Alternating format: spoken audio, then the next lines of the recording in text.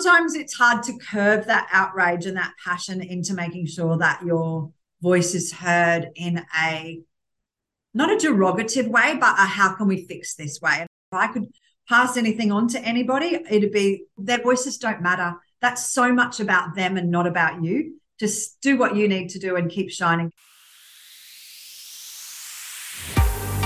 Raise 1000 Voices is the podcast on a mission to raise the voices of the clever, creative, and courageous women across the world.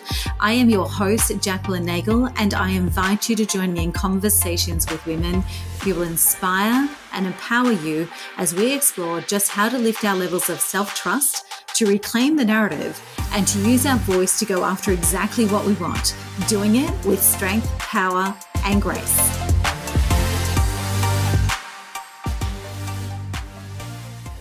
Welcome to the next conversation in Raise 1000 Voices, where we have a surprising and delightful conversation with Rochelle Courtenay, who is the founder and managing director of Share the Dignity. Now, Share the Dignity, for those listeners in Australia, is a national charity founded in 2015 with the mission to ensure that everyone is afforded the dignity in life that so many of us take for granted. Share the Dignity brings dignity to women, girls, and anyone who menstruates who is experiencing homelessness, domestic violence, and period poverty through the distribution of period products. Share the Dignity is powered by volunteers, and through Rochelle's contagious spirit, over 6,000 volunteers have jumped on board to help share the dignity. Now, you can find out all about her and all the places we find out all the things about all the people these days across socials and her website and everything else. But what I wanted to draw your attention to as we wind through this conversation is when Rochelle is described as contagious, she truly is. She has a sheer delight and incredible conviction to the power of her work. The second thing is that before bumping into the work of Share the Dignity some years ago, I didn't know period poverty was a thing that existed. The fact that it does is something that breaks my heart, but the work that she is doing goes far beyond donations and handbags and drives. She actually is changing legislation, having had the GST removed from period products, and also now getting free products into schools and hospitals and universities and places like that.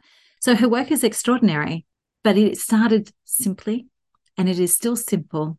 And it shows that the simplest of things that we can conceive can sometimes have the greatest impact. Settle in. This is an amazing conversation with the beautiful Rochelle Courtenay. So right now, I would love to welcome Rochelle Courtenay to this next episode of Raise 1000 Voices. Rochelle, where in the world are you right now? I am comfortably sitting in my office in Sandgate Road, Virginia, which is a very new office for us, and it feels so good to not be in my home or another house, and we've got like a real office. It feels like you've become a grown-up once you move into the office, doesn't it? It's like, oh, it so does. It does. Yeah. We call it being at high school. I love that. This is like us being at high school. So we had analogies of look at us getting from prep into grade one. And it's always been our analogy of how old, what part of our organization is up to. We're in high school now. I really love that. I quite often say that we've relaunched our business. And so I quite often say that we're just in the toddler years right now. It's kind of like we got our feet and we're running at everything. Yeah. And we'll find what works. Yeah. So I think we're still a toddler, even though we're a teenager at the same time, though. Yeah, well, there's a lot of adults in our world that could probably claim the same. So that's more than okay. So you said about, we're really happy as an organization to have made this move into the offices. What I'd really love to actually bring to our audience for those that don't know you, and I think if you're on the eastern states of Australia, you'd almost have to be under a rock. But for those that don't know you, can you tell me a little bit about who Rochelle Courtenay is, what she does, and a bit about the journey to get here? Yeah, so Rochelle Courtenay is a mother of two, a grandmother to two beautiful grandchildren, a boy and a girl, and I founded Share the Dignity in 2015, which is like another one of my babies. Absolutely. That I'm exceptionally proud of. So, and Share the Dignity is a national charity that ensures that everyone is afforded the dignity in life that so many of us take for granted. Yeah. And for those who aren't sure what Share the Dignity is, what is that dignity that you are granting to people through the work of the charity? Yeah, so we are trying to eradicate period poverty here in Australia, and we do 3 collections a year. We do two Dignity drives in March and August, where you will see collection boxes in all of the Woolworths stores and thousands of other businesses and workplaces, where we collect period products to then give out to our 3,000 plus charities around Australia. And then we do my favorite, which is It's in the Bag. So it's our Christmas appeal that asks everyday Australians to fill a handbag with life's essentials, things like sanitary items, shampoo, conditioner, toothbrush, toothpaste, deodorant, soap. Then whatever else you put into your bag is completely up to you. But making sure that there isn't a woman spending Christmas in a domestic violence shelter that doesn't receive a gift in the form of a handbag with the basic essentials in it. And, you know, it's so much more than a handbag. But I could talk to you about that for about an hour, because that's exceptionally what I'm passionate about. And that's one of the things that I first bumped into the work of Share the Dignity. So I came across the It's in the Bag drive. And the last couple of years have been a bit quieter, obviously, because of where we've been in the world. But the 3 years before we went into the pandemic, I actually used it as an excuse at Christmas time. And the biggest year that we did, we actually all turned up at my house and we had 140 bags that we dropped off to one of your depots. Wow. And it was just the whole feeling of everyone. And it was really interesting as well how over the top everyone went with what else went into the bag. Yes. And for anyone who's actually thinking about it at the moment, I mean, I went in to buy sunglasses from a sunglass shop. And he said, and I just wanted to get a couple for a couple of the bags. And he said, what's this for? And I told him, he goes, oh, I'm the manager. He said, just take 20 pairs and fill your bags. Oh. So also too, when you talk to other people about what it is, they fall in love with it as well. So I think that's why it's viral.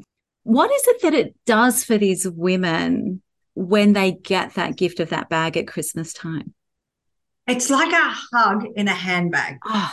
It's like saying, and I've never ever used those words, but when you just asked me that, it is for them when they feel alone and they wouldn't otherwise get anything.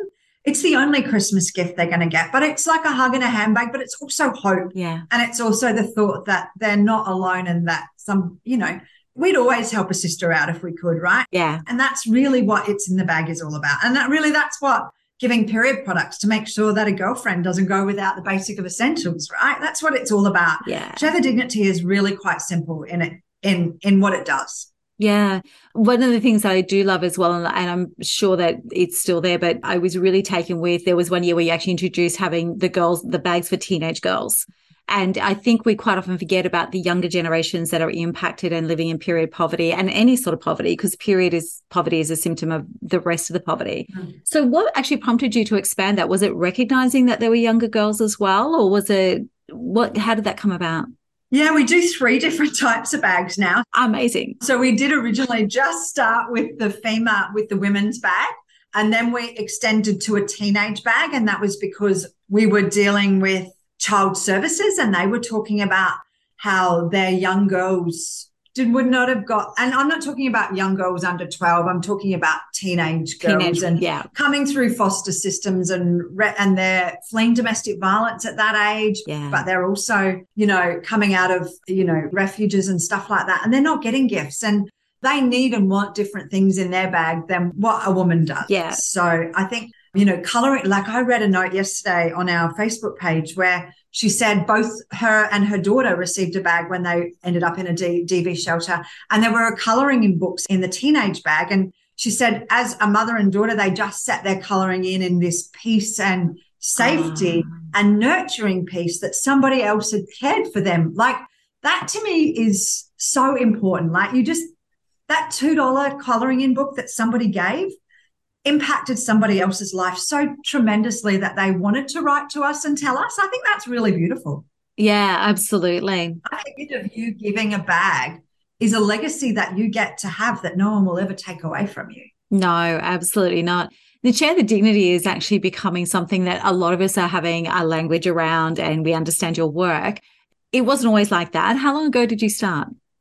So 2015, I started Share the Dignity, and I started it. I was a personal trainer, and I had all of my clients who were, women in majority 40s and 50s come to me, and I asked them to bring me a packet of pads or tampons for every wine they had in the month of March 2015. That could have been substantial. I know. This is why they kept coming back to see me. They'd never write the amount of wines down in their food diary, but it's all about balanced life. But anyway, some of them would just give me a bag and go, don't count them, just know that I'm donating. So I just knew that early on that there wasn't, and this is being very honest, there wasn't a woman in Australia who wouldn't be empathetic that another woman was having to use socks or newspaper to deal with her period. Yeah. I was wrong for so many years, because now I've expanded that to everybody in Australia, to men and women, right? I spoke directly to women for about the first 5 years because, and it was wrong. It's a lesson I've learned now, but really it's not a female's issue. It's society's issue. Yeah. This is about men and women being part of the solution, because we could eradicate period poverty here in Australia. If we all donated, we all had the conversations, we were all part of that. We'll never eradicate poverty. We'll never eradicate domestic violence. But this is something that I believe I will be able to retire, because I'll be redundant. People won't need me. Yeah. I mean, that's my goal, right? That's the goal of our charity for sure. Yeah, actually to work your way out of being needed. Absolutely. I love that. So when did you first, you talked then about your personal training clients, bought everything for the amount of wines they drank. Yeah. I hope my personal trainer's not listening, because I don't want her to do that to me. But when you actually, that's obviously you did that, but when did you first become aware of it? When did this seed for you? Yeah, straight away. I'm not really a sit on a thing kind of person. Same with It's in the Bag. Literally, It's in the Bag. I was cleaning out my bathroom. I'm going to come back to that. If I answer your first question, it was February 2000. It was end of February in 2015. And on March the 1st, I set up the Facebook page. And in May, and we had 450 packets donated in that very first little collection, is what we call it. And then in May, a friend had asked me, who worked ironically at a hospital where they help people who'd fled domestic violence. And she said, "Oh, can we get some more pads and tampons from you?" I said, "Of course you can." And I did another call out on our Facebook page, and it went viral. Rochelle picked it up, who was a Melbourne comedian. Yeah. Then the project wanted to do a story about it. And ultimately, we went from a collection in my local community to a national collection, with Fernwood on board, with Terry White Chemist on board, Coles being participants at that stage. It was making stuff up as we went along and surrounding myself with amazing people. Little did I know at that beginning, did I need to have a board of directors, a constitution, pay fees and permits in every state, have insurances, set up 1,000 processes and all of those sorts of things. And to be really honest, I didn't do it all. I just surrounded myself with amazing people. With good people. Yeah, absolutely. I come from a whole world of having played netball. I played netball until I was 50, and I coached netball from the time I was 12 to the time I was 50. So I know that a good team has got to have 7 good players and a couple more on reserve, right? And not one of those players is any more important than the other. It's about teamwork. I love that. And I think that has been a really big learning curve for me. It's massive to be able to take those skills that you get playing sport into your everyday life. I'd love to just have a quick side conversation on that, because there are, as you know, there are a lot of young female-founded charities that kind of get so far, get some attraction, get some conversations going, but really they're trying to do it all on their own. So to actually, not just to women, but to women, female founders of charities, of frontline charities, what would be your number one piece of advice? Would it be that team factor? Would it be? Yeah, it is the team. It is the fact that you can't do everything. And, I would say even now we're running on the smell of an oily rag, you have to respect that somebody's donated $5 to your charity, and they're asking you to use that as wisely as you can. Yeah. But at the beginning, we fund it all ourselves, right? Yeah. So it's the same scenarios. You can only do, and I had a full-time job. I had 2 businesses when I first started, and I had to let one go, which meant I had to let one income stream that was coming into my family go.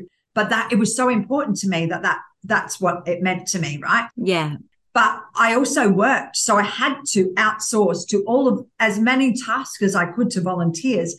And even our board now are all still volunteers. Amazing. We've got state team leaders who are still around since the very, very first day. We've got 6,000 volunteers. I can't manage them and look after them all on my own. I've got 20 staff. I can't look after them all on my own. Yeah. It's about making sure that you get people to do things that they have the skill set and the that they want to do it. Yeah. If you asked me to spend 4 hours doing spreadsheets I would say, I'm sorry, I can't volunteer with you anymore. Yeah. Yeah, I'm out. So Exit stage right. Yeah. pick the skills, listen to, and at the beginning, I used to know every volunteer and their dog's name and their kids' names because I wanted to know what made them tick and how could I get the best from them. Yeah. And that meant if they don't like doing spreadsheets then, and that was a big part of what we needed to do, then what other tasks could they do? There were always 100 tasks to do. So I would say that's really important, but I also say networking was so pivotal to why we are where we are. Yeah, absolutely. So I want to wind back in a moment to, you mentioned the bathroom story with the it's in the bag, but if I can go back right to the start, like you started, it went really fast, got some great pickups and some great media. When did you actually know this was an issue, that period poverty was an issue? Yeah, February 2015, when I read an article. So how did you become aware? I read it on Mamma Mia's site, but someone had sent it to me. Okay. Somebody had sent it to me and said, read this.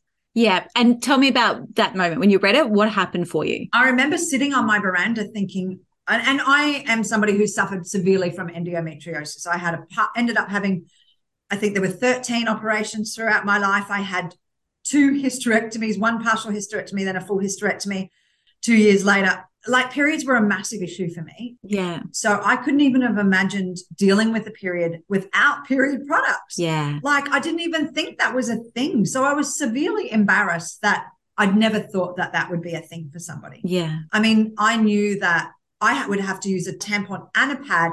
And when I was a sales rep and would drive to Gladstone, I'd have to sit on a towel because there was no period undies back in those days. So, and I wouldn't pull over at a toilet because I was by myself and I was scared. So, I don't think Share the Dignity would exist if if periods weren't such a massive issue in my life. Yeah. But I remember sitting on my veranda at Shorncliffe going, oh, what? And then when I Googled it, it wasn't the first article that had ever been read. So I'm like, how do you ever just read that and jog on? Yeah. Like, I just didn't understand that. And at that stage, my daughters were 15 and 13. And I just thought, I don't want them reading about something like this in 10 years' time, and we haven't done anything about it. Yeah, I love that. It's interesting, isn't it? Because it's like literally a split second that the awareness opens and breaks. Absolutely. Absolutely. And, that first article that I read said that there were 48,000 women who were experiencing homelessness. Yesterday, I saw stats from last year that said 169,000 women turned to homelessness services last year. Wow. So the problem keeps escalating. And I thought, 48,000 women who get there. It's not like we're giving them a warm jacket and it keeps them warm for years, or a pair of shoes. It's a monthly problem. But the problem is so much greater than I ever imagined. And sometimes I feel like going, I didn't sign up for this. Yeah. Because we've got drought-stricken farming communities. We've got flooded events. We've got our remote Indigenous communities. Now, that something I'm severely passionate about, right? And then we've got women now who work, who can't afford their rent, their electricity, their fuel, and their food. Yeah. And so they're choosing to have to use wadded up toilet paper to deal with their period. The problem is getting greater and greater in Australia. And whilst our awareness grows, we're still not collecting enough for what is needed to be able to eradicate it. We will get there. How do you feel about that? The problems actually expand. Like, we're Australia. How do you reconcile that we are Australia, apparently a lucky country, and yet this problem is getting exponentially bigger instead of becoming something that you feel as though is under control and you get closer to working your way out of a charity? I feel like we're going in the right direction. So that's a good point, right? So if I say to you, we were instrumental in removing the GST on sanitary items, tick, that has a big impact on equality in itself, right? So bringing that price down was only one small factor of removing the GST. It was really about equality, and never would we have seen that if we didn't start to see representation of women around the political table, right? Yeah. So that was really important. But also now we have fought to advocate that schools and every state now provide sanitary items. So that's a piece of funding that we don't need to take our donations to anymore. So that allows us to take our donations through to those who are living in poverty outside. Because periods don't happen just at school, right? No. What happens to all of the weeks when they're not at school and the hours when they're not at school? We need to be making sure that we can still provide for that. But the fact that we're able to get the government to take on board what we've been advocating for, that no girl should ever miss out on a day of education because a family can't afford sanitary items. We've been able to do that now in every single state. So that's a massive win for us. That is huge. Which means that our money and the donations can then go through to help other areas. So while those other areas keep growing, we will keep working with the government to see which is the next point of call where they can come on board and help, because this is a government issue. Yeah. It's not a charities issue. No, it's a societal. Charities only exist because the government doesn't do what they need to do. Yeah, absolutely. I could not agree more. When it comes to this journey that you've been on, which has been a stellar journey, and really, I think creating the kind of change that we should all crave, right? So human rights, basic entitlement type change. What have you learned about having a voice that gets attention and inspires action? What have you personally learned about how to grow your voice that way to really command attention and get change? Oh, that's a really hard one. My voice piece comes from passion, right? And it comes from most of the time outrage. So sometimes it's hard to curb that outrage and that passion into making sure that your voice is heard in a not a derogative way, but a how can we fix this way. And I think that, clearly one of my skills is this is broken, let's how to fix it, and how do we do it with the least amount of steps, right? Yeah. Because and that's the same as when I set up anything for our volunteers, it's like, if it's not easy and simple, I won't do it, they won't do it. Yeah. So ultimately it's about curving that. I think one of the biggest lessons I've learned is to not respond to something for 72 hours. Oh, I love the 72-hour rule. I've had that for years. Yeah. I have to, because either you're arguing with an idiot and you sound like an idiot if you respond straight away. Otherwise, you just have to let some things go through to the keeper. But I do respect that I do now have a voice that people want to hear. Yeah. And ironically, will listen to. Yeah. Which is funny, because in my house, when I had teenagers, no one wanted to listen to me. I think that's every mother's lament. Yeah, I know. But I still find that a little bit funny. But look, I think that 72-hour rule is a massive issue for me. And, along the way, there's massive tall poppy issues where I've been cut down, and that has actually come from other females in other charities, and I've had to have a lot of therapy to deal with that. Yeah. And sometimes along the way, I've wanted to quit because of other people wanting to pull me down. And I think that's really sad. And if I could pass anything on to anybody, it'd be their voices don't matter. That's so much about them and not about you. Yeah. Just do what you need to do and keep shining, because no matter how much you'll dull your light, they'll still be trying to take your light from you. Yeah. In the work that I'm doing in the last 6 months, has pivoted completely to actually just work with women to find their voice, to work out how to speak up and to speak out about what matters and to speak their truth. One of the things that we found really interesting is we had to change our programs. And now the first 6 to 8 weeks we work with women is all about their inner voice. It's actually all about imposter syndrome. It's all about shredding away these layers of opinions that have come in from other people. So whilst you say let go of that, and I'm glad that you said, therapy and all the resources that you pull on to be able to move through that yourself, what's something that you would say to women who are either A, have imposter syndrome, or B, and I've been torn to pieces by the tall poppy syndrome, so I know what you're talking about.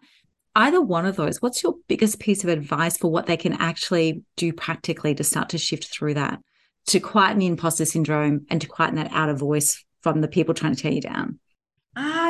Look, I did a lot of reading. So Brene Brown to me is incredible, right? Yeah. But I think just surrounding yourself with people who are on the same head-heart journey as you is so important, right? Because anyone else just doesn't matter then.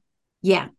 Yeah. Identify your inner circle. I don't know. I wish I could go back and tell my 30-year-old self so much more than all of the things that I know now at 50. I wish, and I have 2 daughters. So what I'm saying to them now is what other people think of you is nothing to do with you. It's really got to do with them and not you.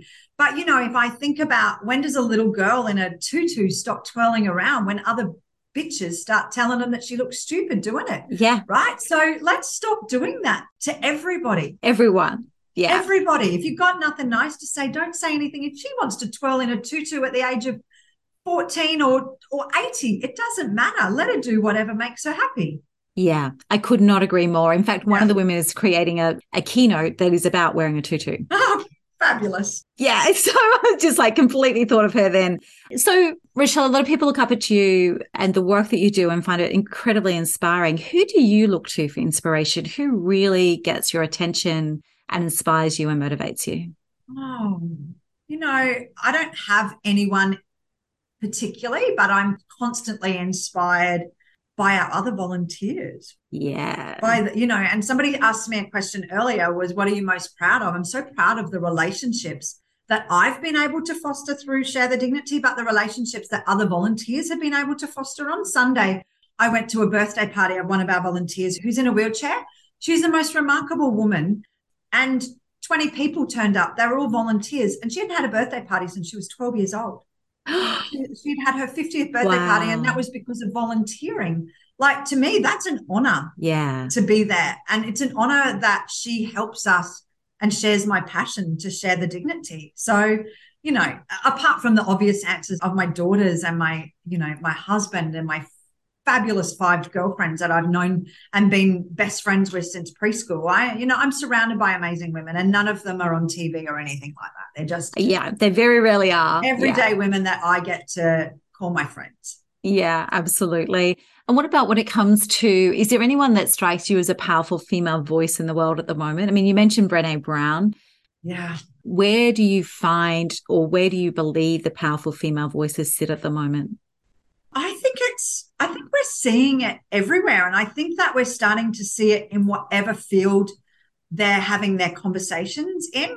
Like I look at Susan Pierce, who talks about Mind Gardener and what that does for you. Like, oh, I love her work. I love Susan. I love her passionately. And, she's no international person, but I absolutely adore her work. I look at the time manager, Kate Christie, and all of the work that she does. And, they're both Australian women. I've just organised a global period poverty forum that was held here in Brisbane. The amount of women from around the world who are working in this space, oh my God, I tip my hat off to them, because to work in anything to do with poverty is bloody hard, but to work in period poverty, it's so hard. No one wants to flash out their dollars, because the people who are flashing out their dollars are normally men, and they don't believe that this problem exists for them. So, I don't know. There are a lot of women that I look up to and admire in Australia, and I will tell you that I've met most of them through networking events. Oh, I love that. Going into that room and being in that room, even when I didn't feel like I deserved to be there. Yeah.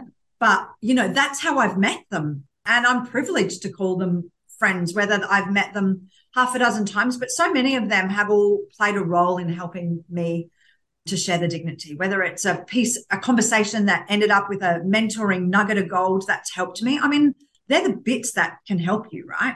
Absolutely. The generosity of, that connection, that connectivity, when you bump into people, you meet people, you have a conversation. I think one thing that women do really well is that generosity of conversation and the insight that comes through. I just picked up on something there, and I'd love to come back to, if that's okay, because you said as we were opening that you learned that one of the biggest mistakes you made was just talking to women, and about now talking to men and women because it's society's program.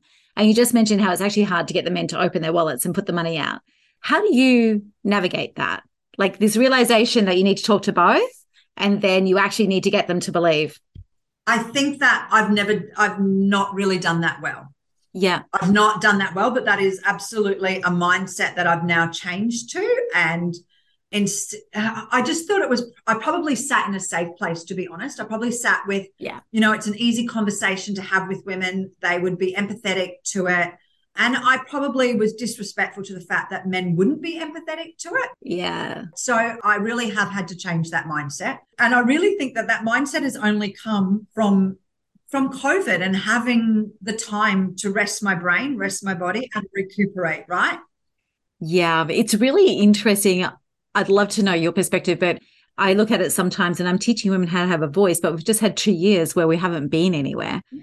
And yet the work is stronger, the work is deeper, and there's a bigger thirst for it. And yes, we've been showing on screen, but that I feel as though what COVID gifted in hindsight, and there's a lot of gifts, I'm sure you've got yours as well. Yeah, there is. But I think what it gifted was that ability to think deeply, that ability to have the space to really consider and go deep. And even if it was actually more theoretically and thinking, it gave that space. And is that what fostered that ability to breathe and stop and really look at the perspective?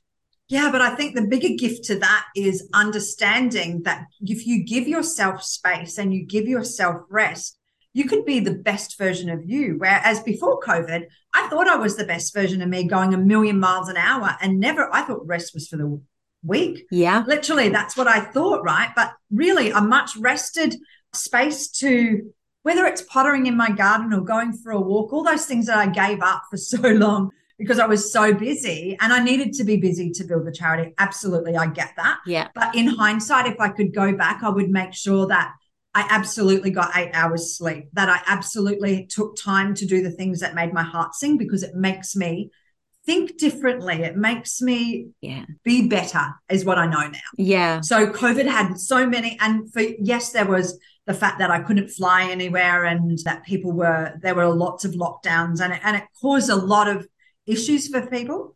But for me, it was a gift. Yeah, I couldn't agree more. I actually, I'm very faith driven and very spiritual. And I quite often kind of smile to myself thinking, that was God speaking, telling us to stop. Absolutely. Take a breath. Yeah. Rest. Learn to rest. Yeah. We weren't listening, so we made sure it happened. Yeah, absolutely. Rochelle, I could talk to you all day long. I love this. Before we do start to wrap up, though, you mentioned earlier about the bathroom story. Can we go there for a moment? Yeah, absolutely. So it was raining and it was a Sunday and I was cleaning up my bathroom cupboard, and I had been a netball coach and a personal trainer, and people had given me soaps and powders and, oh God, perfumes, all different sorts of things. Anyway, and I cleaned out my bathroom cupboard and thought, oh my God, somebody else would love this. I don't ever change from my same basic things, right? Yeah. I'm the same. I have my standard. Yeah, I've got my standard and I don't ever change. So I then was cleaning out my handbags, and I filled 4 handbags with all of the stuff that was in there, and they didn't have the essentials in them back then. And I took them to a DV shelter that I knew because Share the Dignity had already existed, and the looks on those girls' faces, and this DV shelter helps women under the age of 25 with a child who have fled DV. So it's a very specific. Oh, wow. Some of them had not had a Christmas. 2 of those girls had not had a Christmas present since they were 12 years old because they'd been in these long-term DV relationships. And one of them had fled a home of DV. So for them to have their own handbag, have a Christmas gift, and to have things that they could use, they felt amazing. So at that stage, I had my own personal training business. My first client was at 5:30 in the morning. I posted about the picture and the story at 5:15 in the morning. By the time I knocked off at lunchtime, that had gone viral.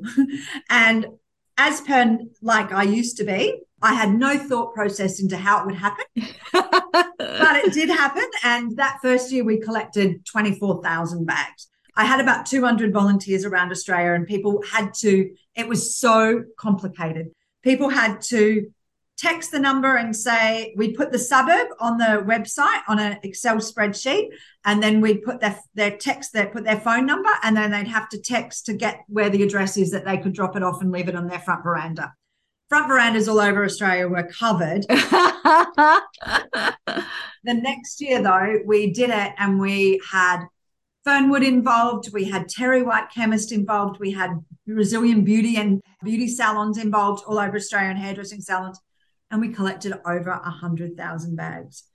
So there was not enough room in all of those places to collect them. So the year after, it was about May that year, I called out Bunnings on social media and said, Bunnings, you really need to help us. Can everyone tag Bunnings? And ever since then, Bunnings have been on board and have been a collection point for us for the last 5 years. So we've now collected 730,000 It's in the bags, and every single one of them has a story that impacts somebody's heart. Oh, I love that. I really, it's 730,000 bags is phenomenal. It's not something you would have dreamed when you dropped off those 4 bags. No. And you're right. Every bag has a story. These things that come on it. Many stories. And this is, even the stories of getting them together and getting them to the depots and, actually understanding that it changes someone's life. That's what I want everyone to take away. Like, it is so simple, And I think that's why it went viral. Everything you do is so simple, you know? Yeah, that's because I'm simple. I will be the first to tell you I am full of common sense, but I'm not book smart. My husband Yeah. is so book smart, and lots of people around me. We all have different skills. We do. I think that we have to learn that really early on. You have to try to hone into what do you think are your strengths, and focus on them, not on the things that you're not good at. Yeah. Right? We spend so much of our life, like if you look at your report cards, when you used to come home with a report card and you'd get 3 A's, and mine was always in sport, cooking, or any of those. But all my parents would focus on my C's. Yeah. Right. So then you set yourself up for the rest of your life to only focus on the things that you weren't good at. We start it from a really early age. We do. And it's interesting because actually, as we get older, it gets so layered that most of us can't even see the good anymore. Most of us have forgotten what we excel in and what we find natural. And so, so I love that piece of advice and that perspective. And you know what? Having 3 A's in sports, there are many of us who go, I would love to have had 3 A's in sports. As I would have loved to have your A in biology, probably. Yeah. But, at the end of the day, we are who we are, and we can always try to be better in different areas, but no one else is ever going to be you. No. And you just have to do you the best you can. Yeah. Is there any particular story or any moment that really stands out for you when you realize the impact, like you spoke about when you dropped those bags off? Has there been anything else that's really got your heart? Oh, all the time, to be honest. But I think one story, there are many, but the one story of a woman who had spent 2 weeks in her car with her 2 boys because it was safer for her to be in her car, and ended up getting a placement at a DV shelter in Inanna, which was in Canberra. She received a bag, but she'd spent 2 weeks in that car. She hadn't brushed her teeth. She hadn't washed her hair. And she said, she didn't even talk about, she said she hadn't brushed her teeth, but she talked about washing her hair with Pantene, felt like all of the smells of spring all at one hit. She said, I can't believe, like I felt so dirty and like I shouldn't have belonged anywhere. And when I washed my hair and brushed my teeth, I just felt like a different person. And while she received that bag, it was really important to her that she received that bag. The very basic of essentials are so important to other people. Yeah. I love her description. There's 100 other stories that I could tell, though.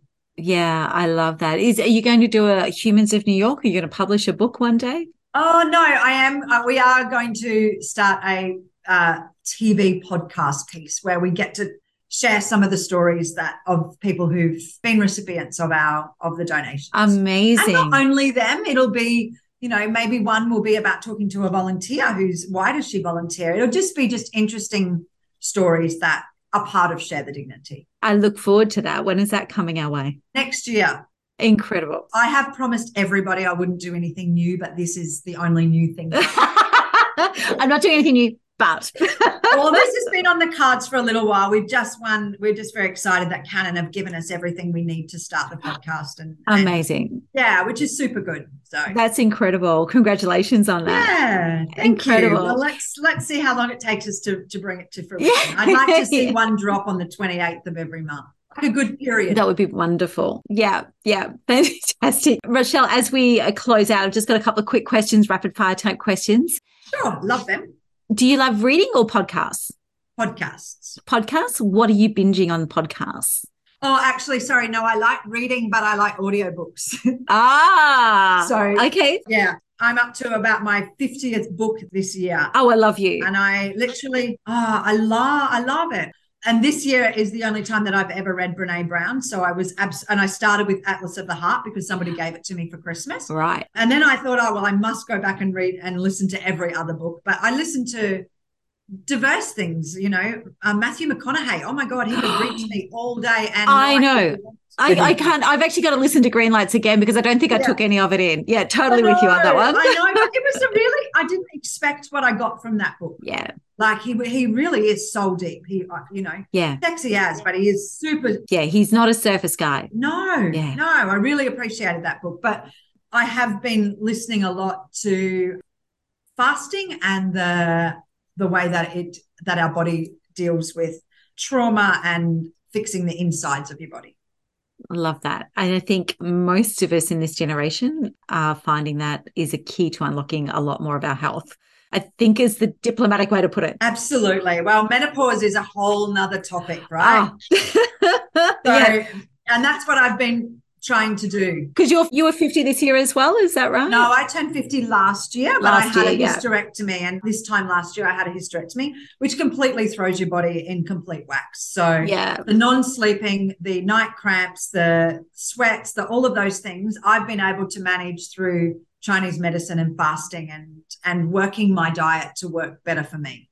Yeah, amazing. And it's a pathway that we all have to go down at some point. Absolutely. So anyone who's listening, but if you're in your 40s heading towards 50s, just start building that knowledge now.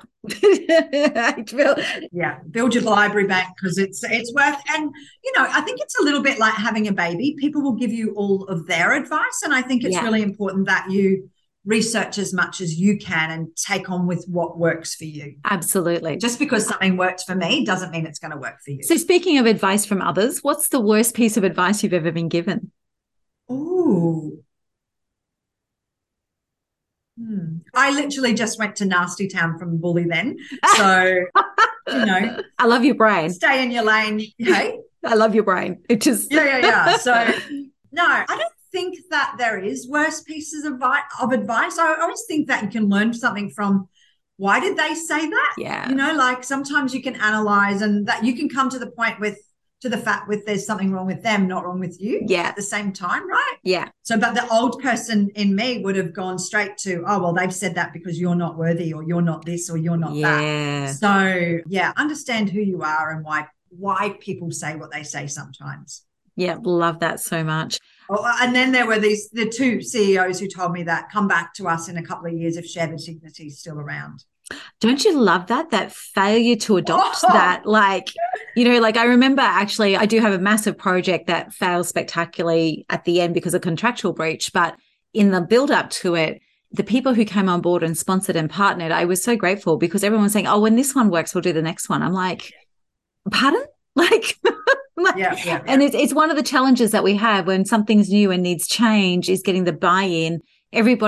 More people are okay once it's safe to invest and align. So totally. But I love that. That's not worst piece of advice. That's just like, I'll stay out of your world. And I won't be coming knocking on your door when we are a success. No, you don't get to. That's where the Oprah thing comes in, doesn't it? Like if you won't ride with me on the bus, you don't get to ride in the limo. Yeah, that's right. So what would be the best piece of advice then that you've ever been given? What's really helped you? I would say you do you. Yeah. You do you. Don't worry about what anyone else is doing. Have you found that easy? How have you found that? That works for me. Amazing. Because there's no one else like me. Yeah. Incredible. So that piece of advice is gold for me. And I would say that's the best thing I would want to tell my children. You just do you. Yeah. You're fabulous. Whatever, you're different. Even my two children are so very different. It doesn't mean that one's better than the other. Yeah, they're just different, aren't they? They're just different. Just do you. I find it fascinating that they come from the same parentage and they were raised in the same way. And they're like, I've got 3 that were raised together and they are completely different. Absolutely. And they're gloriously them. Yeah, gloriously them in all their flaws and perfections. Yeah. So would that be your actual final pearl of wisdom or final piece of things that we say? Absolutely. You do you. Just do you. And don't be afraid to make mistakes. Love it. Because mistakes aren't really mistakes. They're just way of learning to do things differently. Absolutely. So on that note, Rochelle, thank you so much for joining us. And to everybody listening, please just remember, just do you. Thank you. Thanks. Thank you for joining me for this episode of Raise 1000 Voices. I hope you've enjoyed the conversation as much as I have. And if you have, then I would love you to subscribe to and rate the show on your favorite platform. Our show notes, resources, and links to all our socials can be found at anygiventuesday.com.au/podcast. And if you'd like to join a growing community of clever, creative, and courageous women who know that they want to be seen, heard, and remembered, then join us in our Facebook group, Raise 1000 Voices. Until we speak again, take care and remember, you were born to raise your voice.